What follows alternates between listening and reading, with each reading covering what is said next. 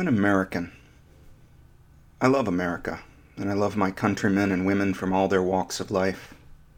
America is a modern experiment, designed and carried off by brilliant minds. The design was to declare independence from the previous order on the basis of a set of universal liberal principles.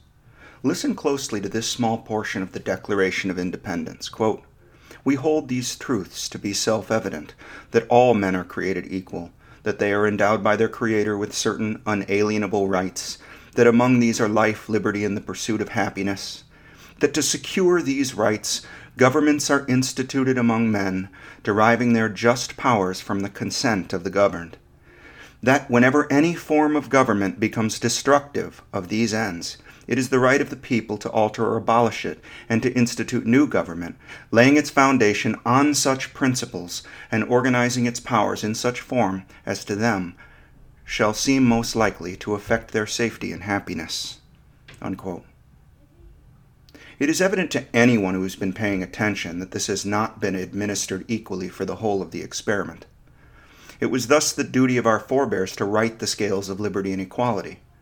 Over the past 2 centuries, in fits and starts by gentle and aggressive means, this righting has been taking place.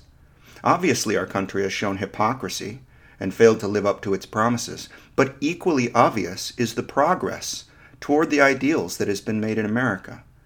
I'm not proud of those failures, but I'm sure as hell proud of that progress. It has cost people blood and sweat and tears, rivers of blood and trails of tears. The arc of history has been bending toward justice. Right now, there are elements of our society that are so deeply offended by the hypocrisy and the failures of this experiment that they move, quote, to alter or abolish it and institute a new government, unquote. But they often seem blind to the latter half of Jefferson's wise statement, quote, "laying its foundation on such principles and organizing its powers in such form as to them shall seem most likely to affect their safety and happiness," unquote.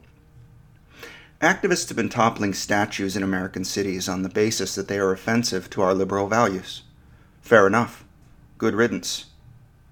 But some among them have begun to take action against monuments that show honor to those values, to our universities, our sciences, and arts. This is where patriots must have the courage to stand against the mob. The leaders of our institutions, our universities, our cities, and scientific journals should not be called upon to embarrass themselves with admissions of guilt and penitence. They should be called upon to do what is right. You want to make America better, to advance toward the realization of our principles? Great. So do I. I think the vast majority of us do. If our institutions have failed to uphold fairness and equality, then their leaders should fix them, or new leaders should take their place. But to those who want to tear down America and undo her principles altogether, I am firmly opposed. It is upon the firmament of those principles and with the courage to defend them that we must rebuild unity. This episode is about the unity of consciousness. It has been understood for some time that the cerebral cortex contains specialized modular networks. In his book, Tales from Both Sides of the Brain, Michael Gazzaniga writes, quote, "Since the internal structure and connectivity patterns change as the proportional connectivity decreases, a high level of clustering occurs, which gives the overall system greater tolerance for the failure of individual components or connections. The local networks in the brain are made up of neurons that are more highly connected to one another than to elements in other networks. This division of circuits into numerous networks both reduces the interdependence of networks and increases their robustness. What's more, it facilitates behavioral adaptation because each network can both function and change its function without affecting the rest of the system. These local specialized networks, which can perform unique functions and can adapt or evolve to external demands, are known as modules." Unquote. Lesion studies demonstrate specific perceptual losses depending on the area of cortex removed or destroyed. Christof Koch writes about essential nodes in the quest for consciousness. Koch says, quote, "Destruction of a specific chunk of brain matter may render the patient unable to experience some particular aspect of the world without a generalized loss of any one sense. The British neuroscientist Samir Zeki at University College in London, England, coined the term essential node to describe this damaged portion of the brain for that particular conscious attribute. For example, a region in the fusiform gyrus contains an essential node for the perception of color. A more anterior part of this gyrus includes an essential node for face perception, while part of the amygdala is needed for perceiving fearful facial expressions." Unquote. Based on the reliable observation of specialized networks in the cortex subserving distinct functions, apparently including perceptual features, Daniel Dennett developed the multiple drafts model for consciousness. In Consciousness Explained, he wrote, quote, "I expect it to seem quite alien and hard to visualize at first. That's how entrenched the Cartesian theater idea is. According to the multiple drafts model, all varieties of perception, indeed all varieties of thought or mental activity, are accomplished in the brain by parallel, multi-track processes of interpretation and elaboration of sensory inputs. Information entering the nervous system is under continuous editorial revision. For instance, since your head moves a bit and your eyes move a lot, the images on your retinas swim about constantly, rather like the images of home movies taken by people who can't keep the camera from jiggling. But that is not how it seems to us. People are often surprised to learn that under normal conditions their eyes dart about in rapid saccades, about 5 quick fixations a second, and that this motion, like the motion of their heads, is edited out early in the processing from eyeball to consciousness." Unquote. To my reading of Dennett, he seems to deny the unified subjective experience that we each know well. In the second episode of the podcast, I described the characteristics that need to be explained by a complete theory of consciousness. My very first characteristic was that consciousness is a unified composition of contents. Dennett asked the reader to rethink this premise. John Searle included a criticism of Daniel Dennett's book In the Mystery of Consciousness in a chapter titled Consciousness Denied, Daniel Dennett's account. Searle wrote, quote, "The main issue in the first part of the book is to defend what he calls the multiple drafts model of consciousness as opposed to the Cartesian theater model. The idea, says Dennett, is that we are tacitly inclined to think that there must be a single place in the brain where it all comes together, a kind of Cartesian theater where we witness the play of our consciousness. And in opposition, he wants to advance the view that a whole series of information states are going on in the brain, rather like multiple drafts in an article. On the surface, this might appear to be an interesting issue for neurobiology. Where in the brain are our subjective experiences localized? Is there a single locus or many? A single locus, by the way, would seem neurobiologically implausible, because any organ in the brain that might seem essential to consciousness, as for example the thalamus is essential to Crick's hypothesis, has a twin on the other side of the brain. Each lobe has its own thalamus. But that is not what Dennett is driving at. He is attacking the Cartesian theater not because he thinks subjective states occur all over the brain, but rather because he does not think there are any such things as subjective states at all, and he wants to soften up the opposition to his counterintuitive, to put it mildly, views by first getting rid of the idea that there is a unified locus of our conscious experiences." Unquote. I've said it before and I'll say it again. John Searle talks sense. His criticism is pretty harsh, but I've read some of Dennett's criticism of him and it's even more vitriolic. Still, it does seem pretty important to our investigation to take note of the fact that distinct modules communicate with one another, but are individually necessary for the contents of consciousness that we experience. No central hub answering to the Cartesian theater appears in our brain anatomy. Consciousness is an emergent property of certain brain activities. It seems to occur specifically in highly integrated regions of the thalamocortical system. The cerebral cortex covers a lot of area and has billions of neurons. What does it mean for the property to be emergent? I've discussed this before in regard to property dualism and David Chalmers. Recall that Chalmers and others have argued that emergence implies irreducibility. Patricia Churchland writes in Neurophilosophy, as I have shared with you in a previous episode, quote, "The nature of subjective experience has seemed to many people so striking and so extraordinary that it has been invoked repeatedly as the standing refutation of reductionism. The argument from subjective experience has been most powerful, not in the hands of the substance dualists, who have to contend with complications of their ghostly substance, but in the hands of property dualists. Although there are non-trivial differences among the hypotheses advanced by assorted property dualists, the crux of the shared conviction is that even if the mind is the brain, the qualities of subjective experience are nevertheless emergent with respect to the brain and its properties.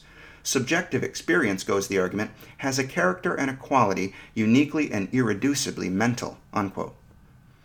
On reducibility and emergence, she writes, quote, "To put the matter informally, if a property of one theory has causal powers that are not equal to or comprehended by any property in the second more basic theory, then the property is considered to be emergent with respect to the second theory." Unquote. Finally, she describes another sense of emergence. She writes, quote, "Emergent property is also used in the neuroscientific literature with a quite different sense, roughly equivalent to network property. Consider a set of cells in the retina that are wired so as to collectively constitute a movement detector, even though none of the individual cells is itself a movement detector. The functional property of being a movement detector may understandably be described as emergent relative to the individual neurons in the circuit. However, the functional property is certainly and obviously reducible to the neurophysiological properties of the network. Indeed, once we understand the network, we have the reductive story in hand. Although this is a useful sense of emergence, which Dennett calls innocent emergence, it is clearly not the sense intended by property dualists in their arguments against reductionism." Unquote. It is in this latter sense that I have used the term emergence before. I pointed out that flight is an emergent property of functional wings. Nobody thinks that feathers are individually endowed with this capacity, much less the cells that make up the feathers, or the molecules that make up the cells. Thus, we can think of explanatory reductionism that occurs in science all the time. Gazzaniga writes, quote, "Here is how emergence can be thought of. It occurs when a micro-level complex system organizes into a new structure, with properties that previously did not exist, to form a new level of organization on the macro level. For example, the behavior and properties of atoms are described by quantum mechanics. When those microscopic atoms come together to form a macroscopic baseball, however, a new set of behaviors and properties emerge that are then governed by Newton's laws. Neither one predicts the other. Philip Anderson, a leading physicist at Princeton, wrote a famous article in the 1970s titled "More is Different." In it, he wrote that the reductionist hypothesis does not by any means imply a constructionist one. The ability to reduce everything to simple fundamental laws does not imply the ability to start from those laws and reconstruct the universe. In fact, the more the elementary physicists tell us about the nature of fundamental laws, the less relevance they seem to have to the very real problems of the rest of science, much less to those of society." Unquote. With this idea of emergence in mind, I'd like to discuss with you an analogy that occurs to me. The analogy is between the unified conscious mind and a poker hand. The hand consists of 5 playing cards, each with a value and a suit. A given card has an arbitrary suit, spades, hearts, diamonds, or clubs, and a value such as 3 or 7 or jack or ace. With no other information, a given card is better if it is higher in value and worse if it is lower. A queen is better than a 10, for example. In poker, though, the independent value of any one of the 5 cards in your hand is not much information. In order to determine whether to call the bet, raise it, or fold, you need to know about all 5 cards. Are there 2 queens? That's a pair. Are all the cards clubs? That's a flush. Imagine you have 5 separate individuals playing as a team. Each teammate has 1 card in his or her possession and can use the knowledge of only that card to vote to call, raise the ante, or fold. A majority vote determines the play of the team. This amounts to a parallel processing scheme which converges onto a single action, the choice to call, raise, or fold. If I were one player on such a team, I would probably decide on some value at which to put in a vote to call and some higher value at which to raise. So on a given hand, I have a 5 of spades, I vote to fold. On a hand in which I have a 9 of diamonds, I vote to call. With a queen or a king or an ace, I vote to raise the ante. As you should be able to see immediately, this strategy sucks. Imagine if the 5 individual players have the following cards: 5 of diamonds, 5 of hearts, 5 of clubs, a 10 and a jack. The parallel decision model would result in a decision to fold on a good hand. How about 3 players holding 5s and 2 players holding 3s? The team would fold on a full house. How about a straight flush with 4, 5, 6, 7, and 8 of spades? Again, the team folds. By contrast, a hand composed of a 4, a 6, a jack, a queen, and a king is voted to call or even to raise the pot, and that is not a good play. The poker hand, then, is emergent with respect to the cards of which it is constituted. The true value of a 7 of clubs cannot be known outside of the context of the other 4 cards in the hand. Now let us consider the conscious mind as a unified composition of contents. The individual contents are processed by local networks. Let's say these local networks produce the equivalent of the suit and value of each content, and there are 5 such relevant contents in the composition. We even have an instance of binding for each piece of content because the suit and the value are independent variables that cohere in this particular instance. The resulting behavior of the organism equivalent to the call, raise, or fold of the player in the analogy, is empowered by the emergence of a conscious mind in which all 5 contents occur. This enables a much higher level of adaptive behavior. Dennett's multiple drafts model imagines that we have no unified conscious experience. So the best we can do is to function according to a parallel strategy, in which the analysis of contents is done by independent parallel networks. At best, he might allow the cross-communication that might serve to provide some clues between one network and another as to what their contents are. In the poker hand analogy, this partial communication might amount to the teammate holding a 5 of diamonds being aware that another teammate has a diamond, but that's all. The teammate holding a 10 of clubs knows that there is another teammate that has a card with a higher value. This piecemeal strategy is little better than my original example, and in any case, why are we even entertaining this? It is self-evident that the conscious mind consists of a unified composition of contents. The problem for Dennett is the Cartesian theater. That makes sense, of course. There is no location with the brain onto which all of the relevant messages converge. So how are conscious experiences unified? Most neuroscientific theories of consciousness respect the observation of unified experience. This aspect presents a mystery to be solved, and the theories have attacked the problem rather than rejecting it as Dennett does. In the book Consciousness in the Brain, Stanislas Dehaene writes, quote, "Global neuronal workspace theory proposes that what we experience as consciousness is the global sharing of information. The brain contains dozens of local processors, each specialized for one type of operation. A specific communication system, the global workspace, allows them to flexibly share information. At any given moment, the workspace selects a subset of processors, establishes a coherent representation of the information they encode, holds it in mind for an arbitrary duration, and disseminates it back to virtually any of the other processors. Whenever a piece of information accesses the workspace, it becomes conscious." Unquote. According to the temporally integrated causality landscape, the contents are unified because each is given by the neuronal network activity of an individual subsystem. These subsystems coexist in time, in parallel with one another. But the important thing is that the subsystems occur within a larger integrated system. From the point of view of that system, the subsystems exist as contents. Thus, the best strategy for the game can be made, the one in which the poker hand can be understood in full.